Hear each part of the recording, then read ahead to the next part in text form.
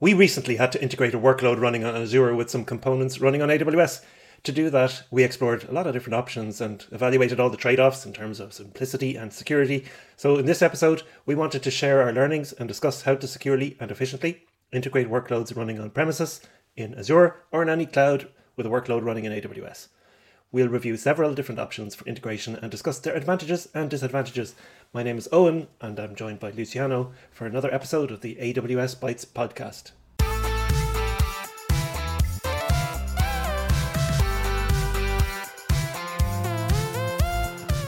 AWS Bytes is sponsored, as always, by Fortheorem, an advanced AWS consulting partner that works together with you on architecture, migration, and cost optimization. Find out more at fortheorem.com, and that link is in the show notes. Luciano, what are some of the use cases and examples that might require us to think about authorization and communication between Azure, some other cloud, and AWS? As much as we like AWS, we don't always run everything on AWS for different reasons.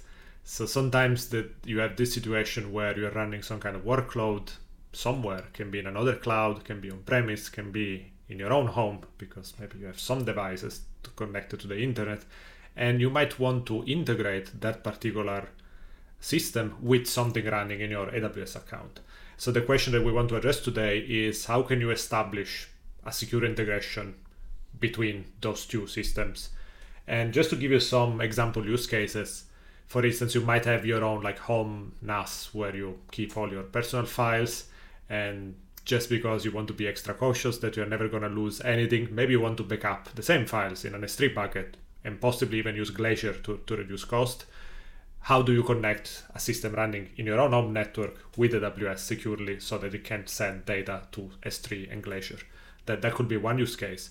Another use case could be maybe a little bit more business oriented. You might have in a big corporate network, maybe physically in an office, you might have some kind of network security device that collects network metadata. And probably if you're collecting this data, you want to analyze it. So one way to do that could be you could send this data to a Kinesis stream, and then later on you can dynamically analyze this data and record interesting network activities, or maybe you can even implement intrusion detection type of algorithms once you have that kind of data. So again, how do you connect a device running on a local network or in an office with something that is running on AWS like a Kinesis stream? Another example could be actually you might have another application running in another cloud. Maybe your company is using multiple clouds. For instance, you might have like a billing engine that is running on Azure, and this billing engine is producing invoices, but then the rest of the system is running on AWS. So for instance, you might have an SQS queue where you receive messages coming from Azure. Then you can take messages from this SQS queue and process them and maybe send emails to your customers with the attached invoice using SES. So again, this is kind of an integration where part of the system is running on Azure, part of the system is running on AWS. So how do you let, for instance, Azure send data to a queue, which is an SQS queue, so running in AWS in a secure and simple way? So the question for today is, what are the mechanisms? Should we use IAM? Is that secure enough? What are some of the alternatives? So where do we start? What's the first option? Yeah, I think IAM is generally secure enough as long as you've got the credentials in the right way. And just thinking through what you're saying there, I guess this is quite valid as well, all of this kind of use case. It's valid in a case where you're migrating to AWS and maybe you're going for a hybrid approach. So you're deciding not to put everything on AWS, or just as you're migrating, you end up in this intermediate hybrid state. So maybe one of the easiest ways or most understood ways is to put a public API in the AWS side with an authorization method. And that could be something like an API key.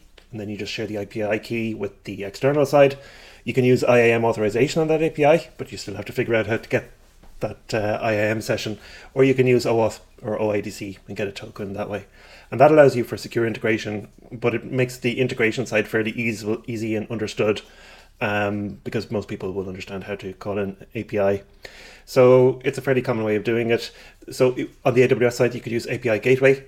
API Gateway allows you to provision API keys and share them with your clients. If you wanted to, you could go with more of a secure approach using an authorizer like an OADC authorization. Then you need to configure the clients correctly to have some client ID in secret, for example, to be able to perform an OIDC flow and obtain credentials. Similarly, if you just wanted to go with IAM authorization, you have to figure out some way of getting IAM credentials. So I suppose a lot of the other options we're going to go through are going to cover getting IAM credentials anyway, whether you use the API gateway approach or not. But the advantage of an OIDC approach, if you already have an identity provider, is that you can hook it into that method and get a JOT token that they can use and attach it to the request. So that's public API method. Let's talk a little bit more about IAM. And I suppose the first thing people would reach for when they think about IAM is an IAM user. But we often talk about how this is discouraged. So what do you think? Is it a viable option? I think it's definitely the simplest one. So for very simple integrations, it's probably the one that I've seen the most, even like historically. And the idea is that you just go to your own AWS console, you create a user, you create credentials for this user, then somehow you propagate these credentials to your client. And then your client is basically just using the SDK or the CLI with these credentials. Sometimes you can make it a little bit better by just creating an external role and you give to that particular user only permissions to assume the role. At least you have another extra step where you can track exactly when the system is assuming the role, and therefore you have a little bit more control and more visibility on the actions that are happening there. But and with that you can also have proper logging and alerting, and you can try to set up automated key rotation to make it a little bit more secure. In reality, when I've seen that when you have to do all these things, people just say it works, and you end up with long-lived credentials, which at some point might become a very serious security liability. So this is something that brings us to explore other options, just because this can be very convenient and very easy, but also to make it secure requires so much more work. So the risk is that you just stop yourself at the first step, it works, and don't make it secure until eventually maybe you have an incident in production. So just be aware that this solution is always a bit tricky, looks simple, but it's dangerous. So let's figure out if there are other options that maybe take a little bit more time to be set up, but then they will be more secure by default. Yeah. If you wanted to use the IAM user approach, I would suggest you can use infrastructure as code. So in CloudFormation, you can create your IAM user, and you can also create the access key either in CloudFormation or programmatically, and then store it in Secrets Manager and some other secret store or vault that might allow you to share it with the external identity. But yeah, it starts to be a lot of work if you want to implement rotation and alerting yourself. So another option is IAM roles anywhere. And I think this is probably the purest, most suitable solution today for the problem in many ways, because it's really designed for this purpose, actually. I mean, it's the hint is in the name. I think the service has been around for about a year or so. And the idea is that it allows you to use your PKI, so your private key infrastructure, to exchange a certificate and a signature for IAM credentials. So a lot of organizations already have this PKI infrastructure, so sometimes it's a really good fit. They're already issuing private certificates for other reasons internally, so sometimes it's a really easy jump to roles anywhere. Once you have your private certificate authority, then you can set up a few resources in roles anywhere. So the process works like this. You have your certificate authority, you create a trust anchor, which is basically creating the trust relationship between your certificate authority and IAM. And then you create an IAM role that roles anywhere can assume. That will give you the permissions you need. And then there's another thing called a profile, which essentially links roles anywhere to that role. Once you have those three things, you can use a tool called the AWS signing helper. You can execute it manually, or you can use it to pick up credentials in your SDKs. And that will then basically share a signature and a public cert with IAM roles anywhere, and it'll give you back the IAM credentials. Now, this might sound a little bit complicated or unfamiliar if you haven't come across these concepts before. So we have put together a very simple demo for this. So there's a link on GitHub. There's a repository we created, and you can check it out. And it'll give you steps to create like a dummy private CA on your laptop with OpenSSL, and then a CloudFormation template to deploy everything else. And once you have that, you can set it all up in about 5 minutes, and then you can get these credentials. Running, if you don't have a private CA already, it's setting one up and maintaining it and securing it is not for the faint-hearted, and I wouldn't generally recommend it. So the good news there is that you can use AWS's certificate manager, private certificate authority, and that will manage all of that for you. It's a managed service. There's always a bit of bad news though, and the bad news with that is that it costs $400 per month per certificate authority. So be careful creating multiple certificate authorities for different developer and test environments. You do get one for free per month, but I was recently given a bit of bill shock when I was creating certificate authorities and only ever creating one at a time, and following best practices, creating immutable stacks with infrastructure as code. And when I created and deleted 3 times, I saw an $800 forecasted bill on Cost Explorer. Now, I think this was more of a overestimate in the forecasting of Cost Explorer, but I did have to go to AWS support and open a case and check that I wasn't going to be billed for that. So just be careful of the cost there. But if you do have to create one, I would say try and create one and share it amongst multiple environments.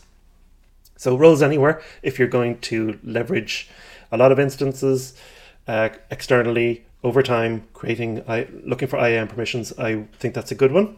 What else have we got? Anything else useful? Another approach that we consider is OIDC federated identities, which again, if you have an IDC provider like Azure AD, that can be easy to set up because you are already using that system. So it's more creating the integration between that system and AWS.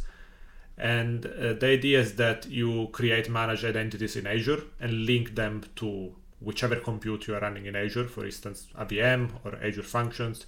So you don't really have to generate explicitly some kind of credentials or secrets and keep them stored somewhere, because the managed identity will do all of that transparently for you. Then you also need to create this integration between the OIDC provider in AWS, so inside IAM, pointing it to your own Azure ID. And then as a client, you just need to perform the authentication flow, the OIDC authentication flow. That will give you a token, and basically with that token, then you can use the AWS SDK to do assume role with web identity, pass the token, and at that point you have AWS credentials that are associated with that particular role that you are assuming, which will give you the permissions that are defined in that role. So it seems a little bit convoluted, but the idea is that you already have Azure AD, so it's more about creating that trust relationship.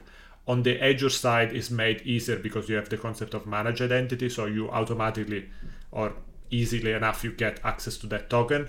Then you can use the SDK to exchange that token for basically assuming a role and getting the credential for that role.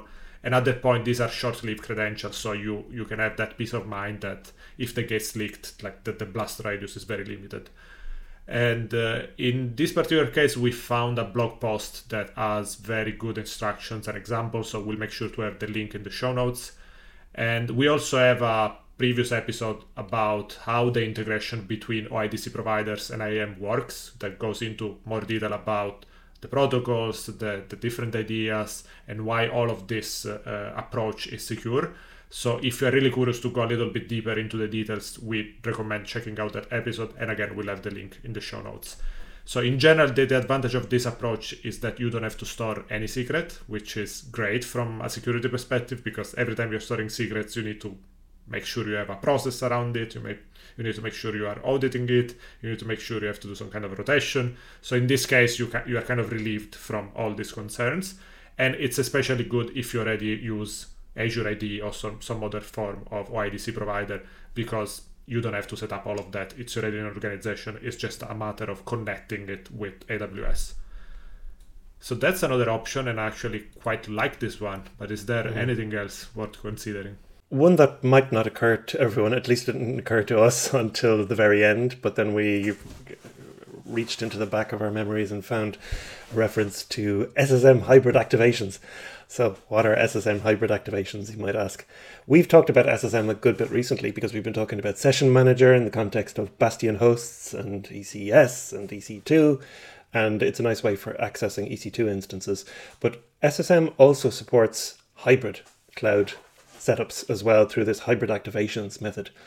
So the idea here is that by running the SSM agent on the external host, you can SSM shell into them or just use some of the other SSM things like patching or run command. And the typical use case for this isn't really what we're talking about here, but it's if you've got a fleet of Windows machines and you need to run patches on them, then you can activate these hybrid activations, and then you can run your patching automatically from SSM in AWS, and that will cover your AWS instances as well as your external instances. So that's pretty useful. But it works in this case as well, because you can just install the SSM agent on the Azure side or in your data center. Then you go into AWS, and with any of the usual ways, you can create this activation resource.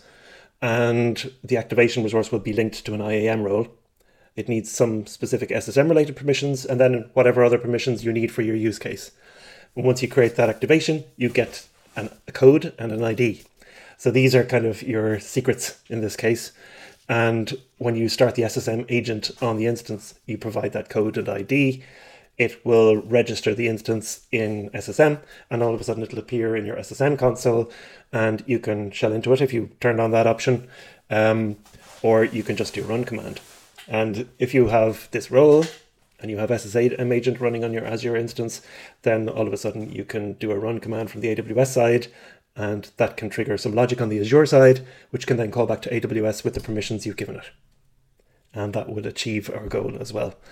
Now, the SSM hybrid activations, there's two tiers. Standard tier is free for up to 1,000 instances. Then the advanced tier starts to get a bit spicy in terms of cost.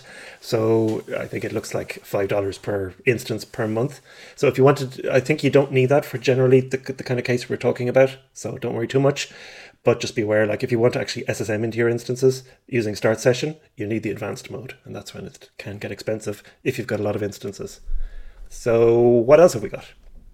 I think this ties nicely with another idea, which is a little bit different from most of the other ones we explored today. Because in all of them, basically the idea is that you have this external system, then you have AWS, and you are always starting the communication from the external system to basically call some kind of action into AWS.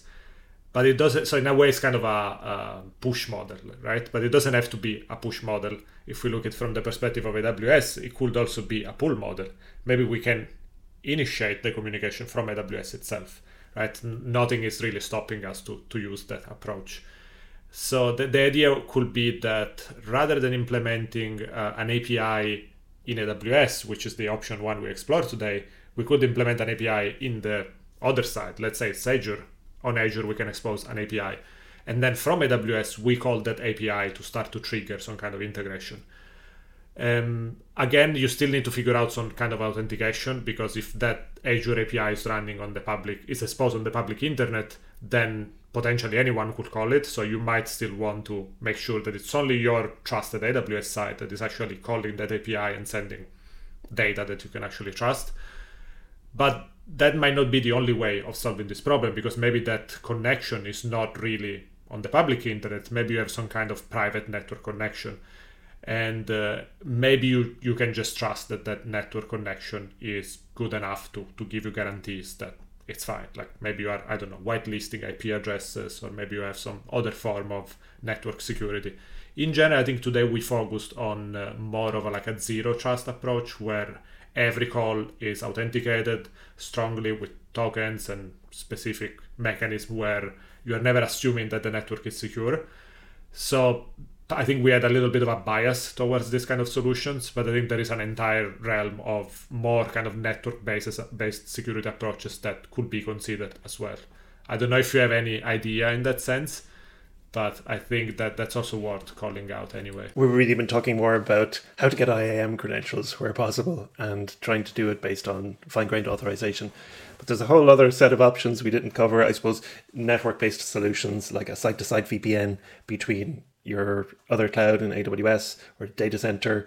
You know, you could have a direct connect link or something else in place already. So there's lots of network-based approaches that you could try and do if you have some secure tunnel between the two environments. We still think it's a good idea to have IAM or some authorization if possible. You could also think about IoT as well. AWS IoT also has methods similar to roles anywhere and hybrid activations where you can use certificates to get credentials to talk to AWS, but they're really more geared for lots of different sensor devices or other IoT devices. I mean, I think in general, we've presented, I think, 6 options in total. the OADC identity provider and the roles anywhere approaches are kind of the preferred ones, I would suggest, just because of the fact that you limit the need to store and rotate secrets. Like the API one is a nice one as well, but you just have to make sure you have some authorization method in place. So there's 6 options in total. You might need to reach for some of the password or secret based ones, just depending on your context and your restrictions. So let us know what you think, and if we've missed any other options as well, if there's any other cool ideas for integrating Azure and AWS. If you like the podcast, please do leave a review wherever you listen to your podcasts, because our audience is growing, but we can always reach more people and get lots more feedback and grow the community. So we'd love to hear more from you. Thanks for listening, and we'll see you in the next episode.